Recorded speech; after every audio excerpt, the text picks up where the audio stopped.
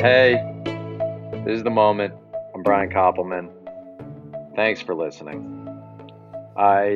In these times where what we need is chicken soup or whatever your vegan equivalent of that or your cultural equivalent of that is, I thought I would bring my very own chicken soup for the soul, Seth Godin, everybody's favorite moment guest and one of my dearest friends back to give us some comfort and challenge us and do all the things that Seth does.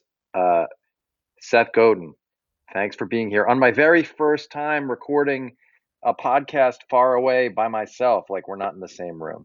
We are not in the same room, but I feel like we are. In fact, even when we're not talking, I feel like we are. No, it's true. We think of one another. I mean, it is true. It's a very lucky thing to have friends that you can connect with in this time. But I'm not going to assume that the person listening has friends near them or is easily able to talk to people. And Seth, you're one of the most self-sufficient people I've ever met. That doesn't mean you don't want, need, engage in real friendships, but it does mean that you've found a way to construct an idea of yourself so that you can manage your own state and your own self. Can you talk a little bit about the process of doing that, of the kind of self-sufficiency that uh, that we can all develop for ourselves and use in this time? Well, um, I think that you are exaggerating dramatically, but let me try to parse it slightly differently, which is Good. panic is a hobby. And it's important to acknowledge that it is a hobby in the sense that it doesn't produce useful outcomes, that it's something that we can choose to do or not do based on how we tell ourselves a story. One of the things that I like to point out to people when I'm trying to be the worst person at a cocktail party is that there is a very significant chance that a large asteroid is going to hit the planet. And almost nobody is spending any time panicking about it, even though it would be productive to spend some time doing something about it. But it's not the thing that everyone is talking about. So I want to begin this conversation by saying that we are in the middle of a worldwide tragedy, that people who don't deserve the illness that is going to afflict them are going to get ill, and some of them are going to pass away. I am not minimizing any of that. It doesn't pay to minimize it. But at the same time, if we choose to panic or not panic, that can be a choice. And if you're getting solace from panic, well, then please continue. But I don't think I'm as self sufficient as you might say, but I am working hard all the time to tell myself a story to avoid going to a place of panic because I don't find that I get any satisfaction from that. That makes sense uh, to me. I do think you, though, have put practices in place to stoke. So let's say you don't want to think of yourself as self-sufficient the same way I do. Then the fact that there's a gap between where you'd like to be in that area and where you are does mean that you work at it. Can you just talk a little bit about how you personally work at it? Oh, Disciplining your mind to sure. be Yeah. self-sufficient. So I think it's more interesting to talk about resilience Sure. because resilience means, well, when you pinged me earlier today, I was so thrilled that we could talk. And I was talking to myself about some of the things that might be helpful. Here's one: seasickness. Sailors don't get seasick. Now, it might be because people who are inclined to seasickness don't become sailors, but it could also be because sailors accept the fact that the sea isn't flat and that someone who's not good at that, who's not familiar with it, has a brain that's trying to make everything okay, trying to make everything like it is on land. And if you get on a boat and try to make, through the force of will, the boat to be calm, you're going to make your seasickness dramatically worse.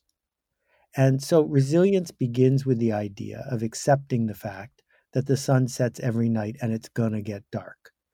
beginning with the fact that we know we're going to die, all of us, one day, that Yes. nothing that we build in our organization is going to last forever. Western Union was going to last forever. Yahoo was going to be the center of the internet forever. These are all examples of the impermanence of the world, and yet we have built a culture where the foundation of it is to seek permanence as opposed to seek resilience.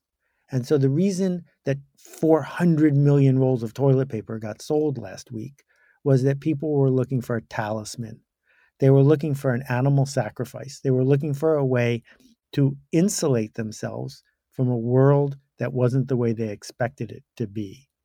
And we do these actions because we're trying to get things back to the way they're supposed to be. Yes, brilliant and true. There's a lot there. So for sure, the idea that we always need reassurance, anyone who's ever wrestled with anxiety knows that in fact, you can't make it dissipate by trying to get some external force to tell you that everything's okay. You ask, is everything okay? They say, yeah, it looks like it's going to be okay. 98% it should be okay. You go for a second, oh, that's great. And then you go, wait, they said 98%? Sorry, did you say? And what it in fact does is it makes you more anxious, right? It makes you more needing satisfaction. So yes, it's really important to say, this is, oh, we're going to be on a ship. That ship is going to rock to and fro. To try to fight that, to try to white knuckle that is going to cause more pain than to accept it and go with it. But I want to go with this one idea again because I think I didn't say it cleanly enough. Let's take the word self-sufficient. Let's take that expression away. But let's talk about capability for a second. Mm-hmm. I guess as I'm hearing from people and talking to people online, what I feel is people wondering if they have the capability to get through this. And I'm wondering if you, and I know you do because you talk to people every day, and your books and your daily blog, and um, what I'm wondering about is how can people help themselves feel a bit more capable each day? I like to talk about if you want to stoke your creativity, there's things you can do in 20 minutes a day, a half hour a day. Can you just talk about what people can do to give themselves a sense of how capable they actually are at getting through this, both practically and emotionally? Because yes, panic, but preparation is useful, or uh, uh, understanding where you actually are and what you can actually do versus where you're afraid you are and what you're afraid you can't do. So, one of the best sources of resilience turns out to not be selfish fear. It turns out to Right. be generous leadership. Yes. And I grew up in Buffalo, New York, home of the lake effect snowstorm. There have been days when I was growing up where we would get between 2 and 3 feet of snow at a time in one day. And then the question is, what should you do after that? Well, if you go to your elderly neighbor's house and shovel their walk, it is one of the best things you could possibly do because you get the benefit Yes. of being part of the community. You get the benefit of knowing that not only are you able to survive today, but you're thriving enough to be contributing.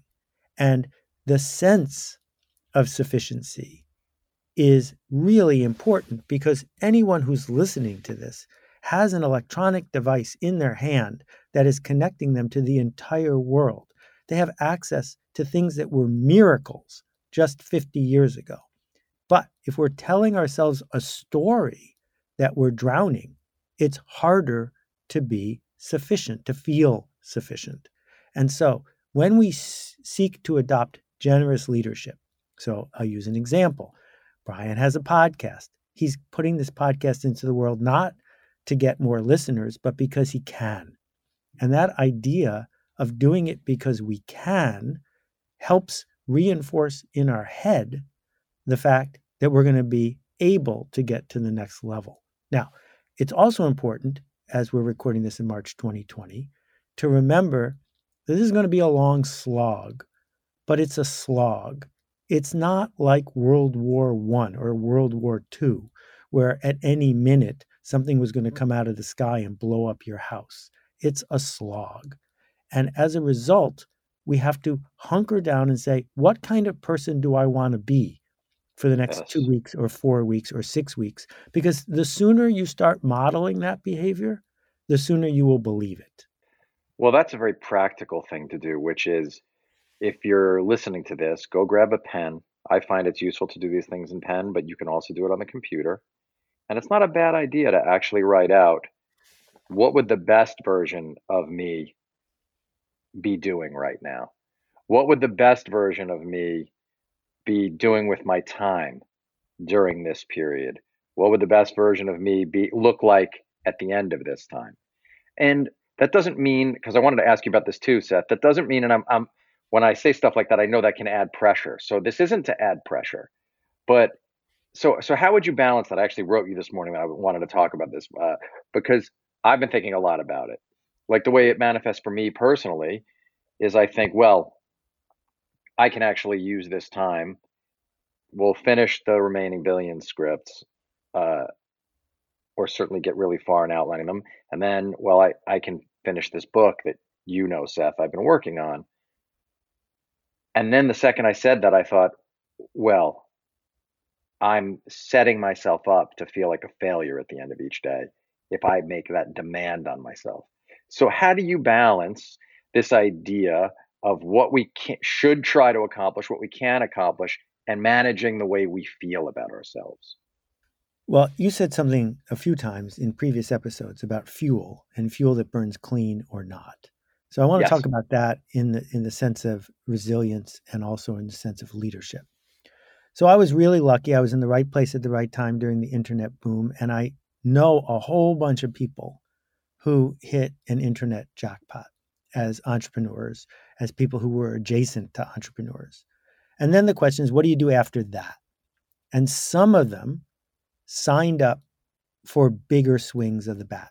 They signed up to take bigger risks. They figured out how to put everything on the line, whether it was in real estate or another company or whatever it was. Because without that feeling that it was all on the line, they didn't feel alive. And other Right. people said, I don't have to play a game where if I lose the game, I'm out. I could play a game using the resources I have where I get to keep playing a game. And the question is, in that instance, where is your fuel coming from? What is driving you forward? So if you think about a doctor in the emergency room, and my heart goes out to all of these medical professionals who are putting themselves through the ringer. This is what they signed up for a long time ago. They don't wish for it to happen, but they are ready for it to happen. How Yes. many patients should you help today? Well, if your model is, I will help every patient until I am unconscious, then tomorrow we're all going to lose because you're going to have to figure out how to be able to pace yourself to do the work you set out to do. Now, this is different than not putting yourself under pressure because it feels to me like right now, in a moment of pessimism and disarray, putting ourselves under pressure to be more productively generous is exactly what we need to do. To say, well, yeah, I could reward myself with the treat of watching 2 hours of old TV tonight or something, or I could spend 2 hours tutoring a kid in East Harlem in Zoom. Which should I do? Well, Yes. that contribution is going to get you out of your head. And getting out of your own head because you made something better for somebody else, what a treat. What an opportunity to be able to move things forward. Now, some people aren't emotionally wired to be connecting to strangers, to be showing up in that way. Fine, go learn something new. Instead of watching old Seinfeld episodes on YouTube, go watch something on YouTube about things you have no idea about and learn something. Learn some empathy, learn some technology, learn how to install something and make it work on your computer. All of these things are available to us because we're on spring break and we're healthy, right? The people who are fighting for their lives, they have the best excuse. But for the rest of us, the question is what pressure will we put ourselves under that is useful fuel to get us to the person we want to be? Yeah, because this sense of progress that will come from trying to learn something new, from contributing, it it actually it is fuel, Seth. It's also the difference between thin and thick pleasure, which I've been thinking a lot about. I've been I thinking a love lot that. about those terms. Yeah. Yeah.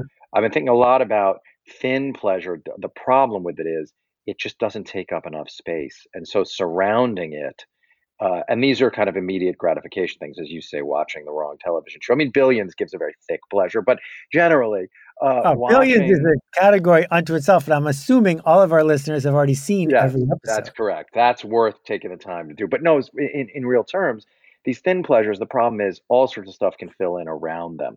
But a thick pleasure, like contribution, like getting better at something useful, that ends up filling the space in a way that, for a period of time, prevents the anxiety from seeping in or the panic from seeping in, and it leads to growth, which then makes you stronger. And so I agree with you that taking s- taking productive steps will be much more useful now even than it usually is. And I'm thinking a lot about it.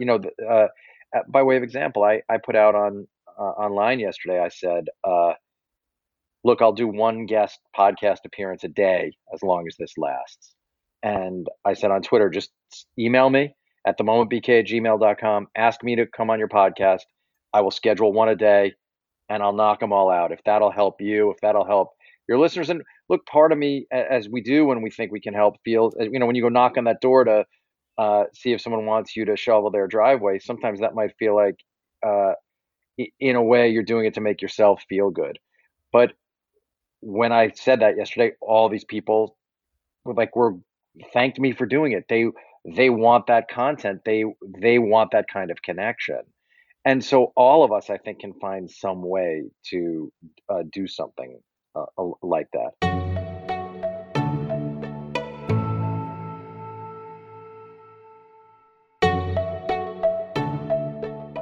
Seth, for the person for whom it's been mostly irregular, they've been working sort of regular hours, as many people, most of us have to. They've been in a routine, and now they find themselves without their routine. Do you have any tips for how to start developing a routine, how to start thinking about organizing your day so that you don't feel lost? Yeah, I love this topic. So, we are launching in the next day or two a free co-working space online. So if you go to Great. akimbo.com, you can find the link to it at the top when it goes live. Uh, no pitches, nothing for sale. It's just a place to find the others. Included will be Zoom rooms where you can just be on camera typing and working, not talking, surrounded by other people who are on camera typing and working and not talking, as well as places to have a water cooler conversation or whatever. Because social isolation without any interaction with other people is not something that is conducive for most of us to have a good day. So we built that because I've been working on my own, working from home since 1986. And uh, I learned a lot of lessons along the way, particularly during times that are fraught, because you want the world to give you a gig. You want the world to say yes to something, and you're sitting there by yourself and you don't have any leverage to make a change happen. That causes short term thinking, it causes resistance, it causes a lot of Yeah. downsides. So, a few boundaries, a few thoughts. Number one is you need to organize something. And so we're organizing something at Akimbo, but organize something without us. Figure out how to reach out to 8 colleagues and say every day from 12 to 12:30 we're going to eat lunch together on Zoom. And then just do it, because if you organize, you won't get left out because you're the organizer. And it's possible now for free for anybody who has this magical machine in their pocket to do something like that. The second thing that I would suggest is to realize that you have saved a bunch of time with your commute, saved a bunch of time without having to primp and shave and all that other stuff. How will you choose to invest that time? Because the wrong answer is to work at 70% pace for 20% longer. That's not going to help you. That you can actually be extraordinarily productive when no one's interrupting you, when you're not tempted to get up and walk around and check out what's going on 3 doors down. So be productive and then turn it off. And turning it off is so important. You will not win any prizes for being online more than other people over the next 2 weeks. The way you will win prizes, the way you'll be proud of your work, is if you do something that scares you. So, what does that mean? Well, when was the last time you updated your company's uh, M&A or business plan? When was the last time you figured out who are the 4 organizations you should be partnering with and done deep research on who the right people are and what they will need to see when all of this ends up? Or when was the last time, if you're a personal investor, you looked at the 4 companies that you care the most about, did deep research and figured out their prospect? I mean, I can go on, but we don't do those things in our daily life because we want everything to be normal. And now that you've got this moment where it's not normal, you can say, all right, every day from 3 o'clock to 4 o'clock, I'm going to start finishing my day by doing a deep dive and sprint into an area I'm afraid of. You're doing it on your Love own. this. It's just going on your hard drive. Just do it. And what are you doing to keep yourself physically energized during this? And uh, personally, what are you doing to not let the fear seep in? Because you are really good at this. So obviously, you're launching a new program, but I do think that the physical aspect of this is crucial too. Do you agree or disagree? No, I totally agree. And, you know, if we were having this conversation a week ago, which was, I think it was a week ago today, was my day of uh, feeling both doom and gloom because I saw, as you had pointed out to me, many of the cards that were going to get turned over. And I looked at this game and I said, this is not a game I am electing for all of us to have to play. Right, How right. am I going to, look at that? And then you say, well, it wasn't my choice. I can't opt out. What should my response be? And the late Zig Ziglar taught me the difference between response and react. If you go to the doctor after getting some medicine and she says you're Yes, having a reaction, that's bad. If she says you're yes, responding, that's good. So, how do we choose to respond? So, the specifics in my case are I went for 3 walks yesterday of a half an hour each. My dog is thrilled. Um, and I'm working out every single day on my own because the physical part of your body has no idea what's going on in the real world. It's just responding to being put to use. And I'm also aware that food has been weaponized by the big food companies and marketed by the big food companies yes. into a form of self medication. And if you find that eating differently helps you, then please do. But I have not found that an entire bag of potato chips has much of value for me in terms of my long term mental health. So I am known by those who love me for being rigid and persistent in how I eat, and I'm not changing it. Yeah, well, and it makes you even more lovable, even as we can't quite fathom how you do it to the sort of level that you do it. But it's a great example. I too have, I'm 7. I haven't talked about this in the podcast, but I'm 7 weeks into no flour, no sugar. I've lost about 20 pounds, and um, I refuse to gain what my sister has taken to calling the COVID-19, like Right. the freshman, like the Exactly. freshman 20.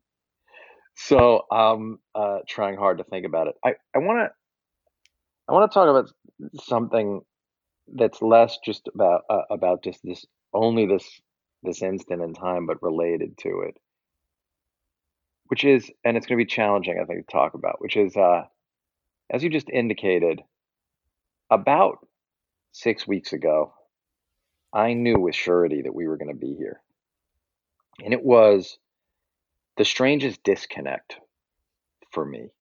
Um, because I'm used to sometimes going into panic mode about things that I don't have to really worry about. But this time I knew what was going to happen. And I did all the reading and I made myself breathe through it and I became aware of it. And the knowledge of it then was kind of worse than knowing it and sitting in it now. And uh, I guess I want to talk a little bit about how, when we catastrophize things, we make them worse, but how we can make them useful. So I did take steps. Like I did, I didn't buy all the toilet paper in the store, but I did buy some canned food. I did lay in some stuff. I did figure out how we could get out of the city. So, and you and I talked about all this stuff then.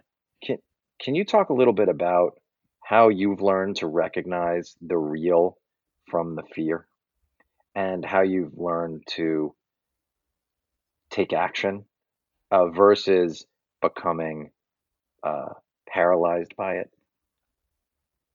Okay, so let's start with Siegel and Schuster and the Jungian fear that we have of not taking action when we should have.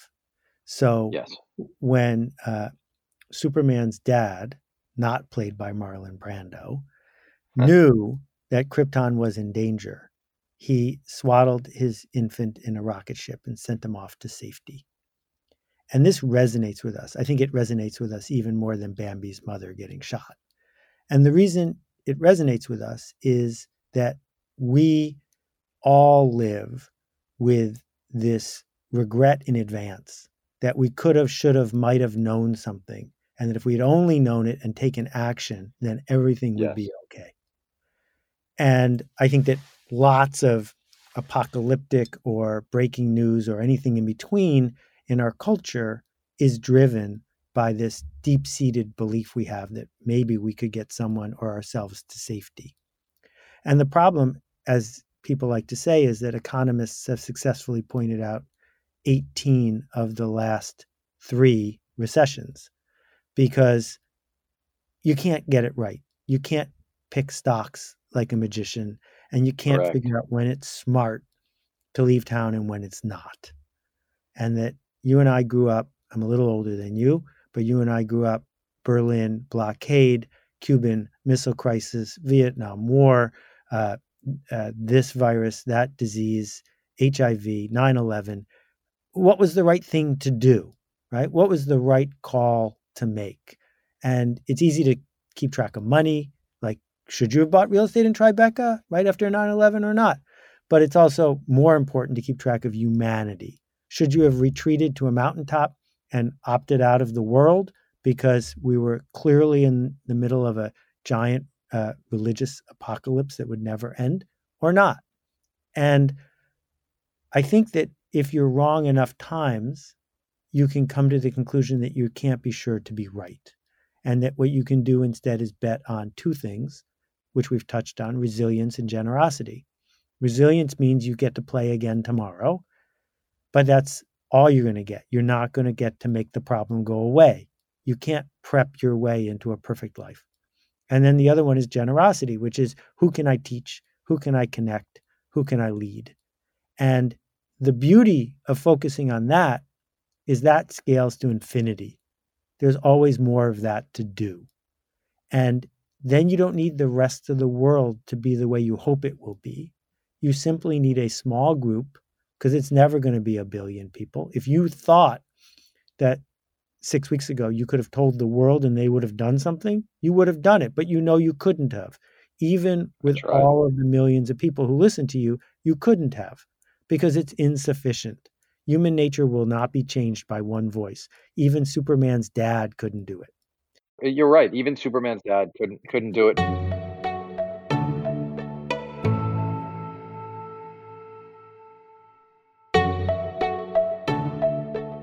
What I thought I could do and what I did do was I collected the smartest voices on coronavirus. I think 5 weeks ago, I started that list on Twitter where I have coronavirus experts list. I started broadcasting it the best I could. Um, I started trying to talk to my smartest friends, including you, Tim Ferriss, my friend Davitt, about David Levine about what this all might uh, mean.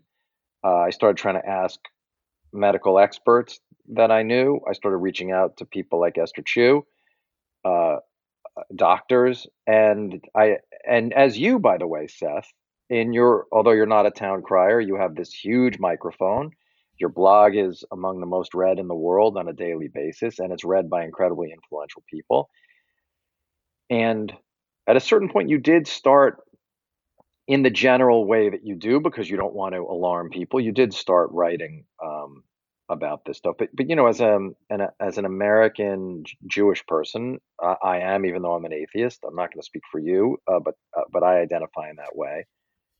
The legacy of the Germany and the people who were willing to sacrifice everything to leave does resonate for me, and it forces me to ask myself that question all the time that you just raised, which is, when do you push the emergency button and when do you not? And it's challenging, I think, to solve that equation. Yeah, I don't think it can be solved. And so, if we can't make everything okay and we can't get everything back to normal, where does resilience lie? Because if you want to start Yes. projecting the future, this happens, then this happens, then this happens, then this happens. And the last line is always the same. And then you die. And so you can't keep Yep. going after all the thises, hoping to postpone the last one forever. What you can do is say, Yes. can I be a resilient contribution? Because here's the thing about the economy we live in now. The economy for 100 years was an economy of Adam Smith and scarcity. Economics is all about scarcity. If a baseball card is everywhere, the baseball card isn't worth anything. And if there's only Yes. one Honus Wagner baseball card and people want it, it's worth more. But in an economy that's more and more based on connection and culture and less on, I have something you don't have, then Yeah. the mindset is, how do we not look at this through scarcity? I got something before other people did, or I got out. But how do we look at it through a sense of abundance, in the sense that if we all have it, we all have it? How do we create an environment of connection, of with a lot less hatred and a lot more openness? Because Yes. the only thing that's going to come from are individuals. It will never come from the top down. It will never be the official policy. But if enough people model it, then the systems come Oh, you're around so and right. they follow. Well, you're so right because I do have this feeling, and it's something that Dave and I did put into the show, and in Bobby Axelrod's mouth when he's talking to his uh, employees in the end of season two. He says, "In the great expanse of time, we're already dead." And in keeping that in mind, it makes me want to be so present now and connected and engaged with people and engaged with what people are thinking. And so, what I thought of just now as you were talking was how much I want to hear from you listening, how much I want to hear the way in which people are processing this moment, the way in which they're dealing with it, the ways in which they're contributing. And that makes me think about your upcoming book, which I know we don't want to talk about now, but uh, just how much we need. Can you talk a little bit about how much we need people to be willing to risk sharing what they're seeing through their eyes right now? Okay, so you're opening the door for a really important part of this conversation, which is this. When there were three TV networks, it was true that a whole bunch of voices and points of view were ignored. And they were ignored because of the dynamic of scarcity and only three TV networks, plus a desire to stay to the middle. But then we gave everyone a microphone. And here's the upside. The upside is, if you have something to say, you can say it. Here's the downside. People who shouldn't even have a driver's license also have a microphone. Yes. And if you are listening to those people, you are making a really significant mistake. Just because someone shows up in your feed or your email box doesn't mean you need to pay attention. You only get to pay attention to a finite number of voices because you are paying with something really valuable, attention. And every day it gets reset, but every day you only have a day's worth of it. And so choosing who to listen to and choosing who to speak to is really important. There are people who need panic around them to make their panic feel more viable. And you don't need to be around those people because it is not your job to make them feel good in their panic. You don't need to be around people who are getting satisfaction out of being a troll, who are getting satisfaction out of playing tennis with somebody in the comments fields. You don't have to do that. Your job is not to contribute to everyone, it's to contribute to someone or maybe a few someones, but you have to choose those people wisely because they will make a difference in what you do next. And I think you also should think, maybe people should also think about the way in which they want to communicate what they're seeing and feeling right now. Because the people you're talking about who shouldn't have a driver's license, they're actually not trying to do the thing you talk about, come with a generous spirit and express what only they see through their eyes in the sort of Ralph Emerson way of uh, if you speak your private, scary thought, you have the chance to actually connect with other people because they will recognize the truth of it. And I think this kind of moment actually sets up better than almost any other for people to take the chance of revealing themselves in a real way and revealing their inner lives in a real way. I think that that's true. I also think that it's a chance to develop a new practice here, a new way of being in the Yes. world. So let's say why not do it? You got time. Why don't you write up in 10 paragraphs 2019? Not your obituary, but how you spent 2019, 10 paragraphs. Okay. Now, what are the 10 paragraphs about 2020? And how many of the 10 paragraphs about 2020 will be about the next 2 weeks? Because if you think that all of 2020, never mind all of your life, but all of 2020 is about the next 2 weeks, well, then that's pretty fraught. My hunch is that in December, this month will get some mention, but it's not going to be the narrative of your entire year. And it's certainly not the narrative of the next decade. We get to make choices about how we will walk through the world. We get to make that choice every day. But if disruption helps you catch your breath and say, who am I going to be? If they're going to publish everything I'm going to tweet over the next 2 weeks, if they're going to publish everything I'm going to type in Slack over the next 2 weeks, what do I want to do for posterity? Because it's way easier to take the long view if you're doing that than if you're day trading on however you're feeling in the next 4 minutes. Oh, that's great. That's a great post from you. Don't day trade your feelings. Uh, that's really brilliant, Seth.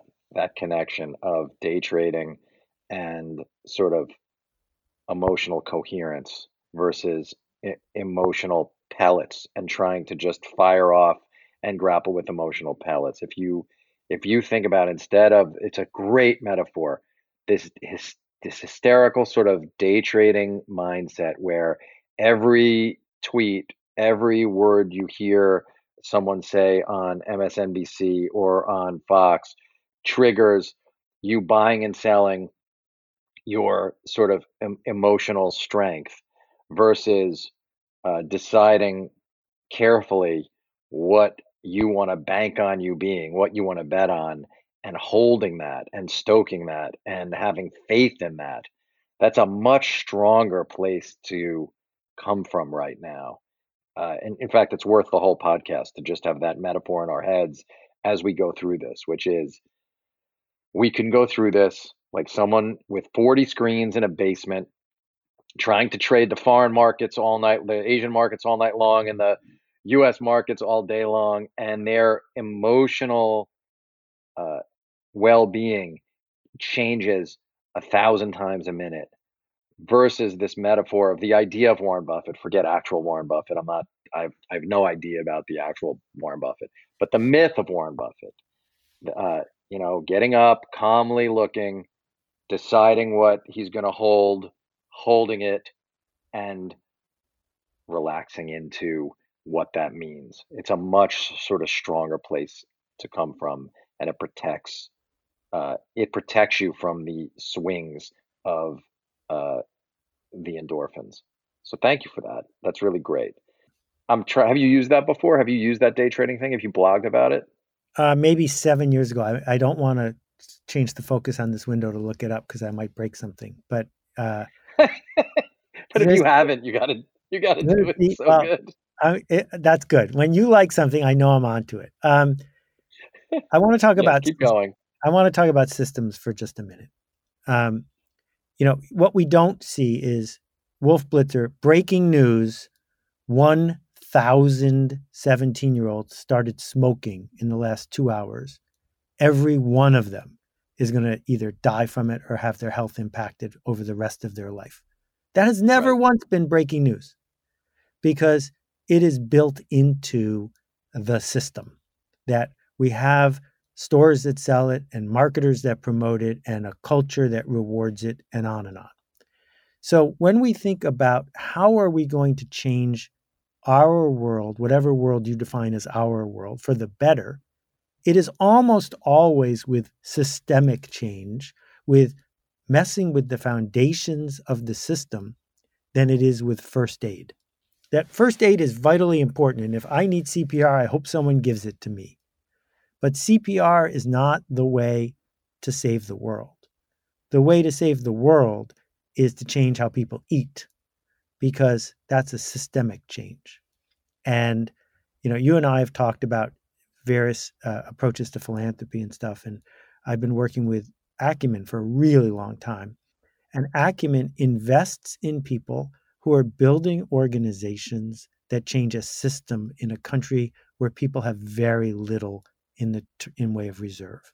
So David Elias figures out how to bring a chicken from France to Ethiopia, a chicken that doesn't lay one egg a week, which is what a typical Ethiopian chicken lays, but lays 6 eggs a week. And if you go to right. farmers who have small little plots of land and they're able to replace, back to the chicken soup idea, a 1 egg chicken with a 6 egg chicken, it doubles the protein intake of their kids, doubles it. Now, you bring one chicken to Ethiopia, that's a good thing to do. But Ethio Chicken sells 1 million baby chicks every Mm, single day. That's systemic change. And it didn't take a week or a month or a year, and it has never been covered by Wolf Blitzer because it doesn't line up with the media narrative of how do we put people on edge so we can get their attention. But over time, and time is all we've got to work with, we're going to be able to put systems in place to create more resilient healthcare, put systems in place to make sure that we have ways to test and support medical workers and everything else. Systemic change, whether it's in education or poverty or healthcare, that's something that we need to be way more focused on. And if you need to change your media filters so that that's what you're seeing, that's what you're taking yes. care of, that is worth this crisis.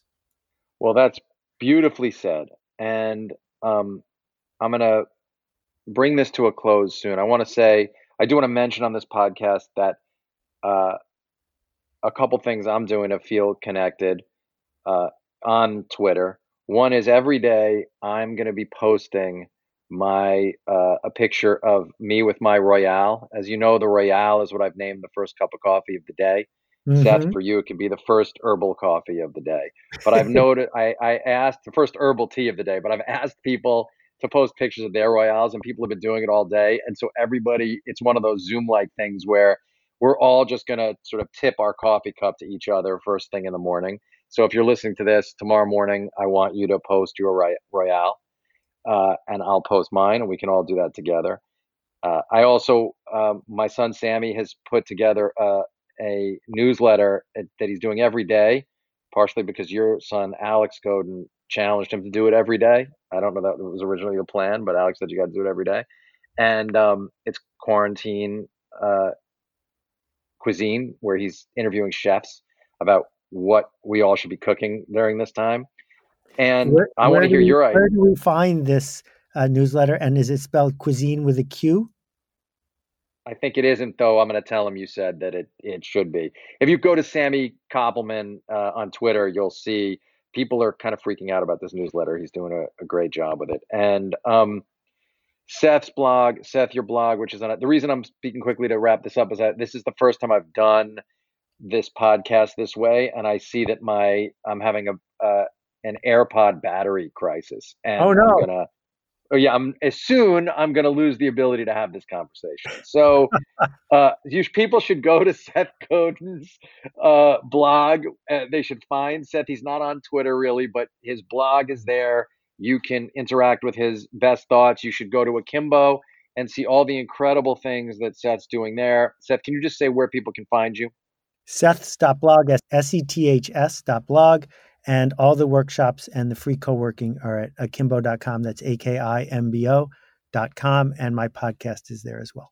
And you can find me at the moment bk@gmail.com. So it's the moment bk@gmail.com, or at Brian Koppelman on Twitter. I really want to be here for people during this time. As Seth said, it's not like I can, I think it's productive for us to just be tweeting back and forth all day, but I do want to be here if I can help in any way. And Seth, as always, thank you for your friendship, your guidance, and your steadfast determination not to day trade away your or our emotional sanity during this time. Thank you, Brian. Big hugs to everybody in the family, and I look All right. forward to seeing you in real life really soon.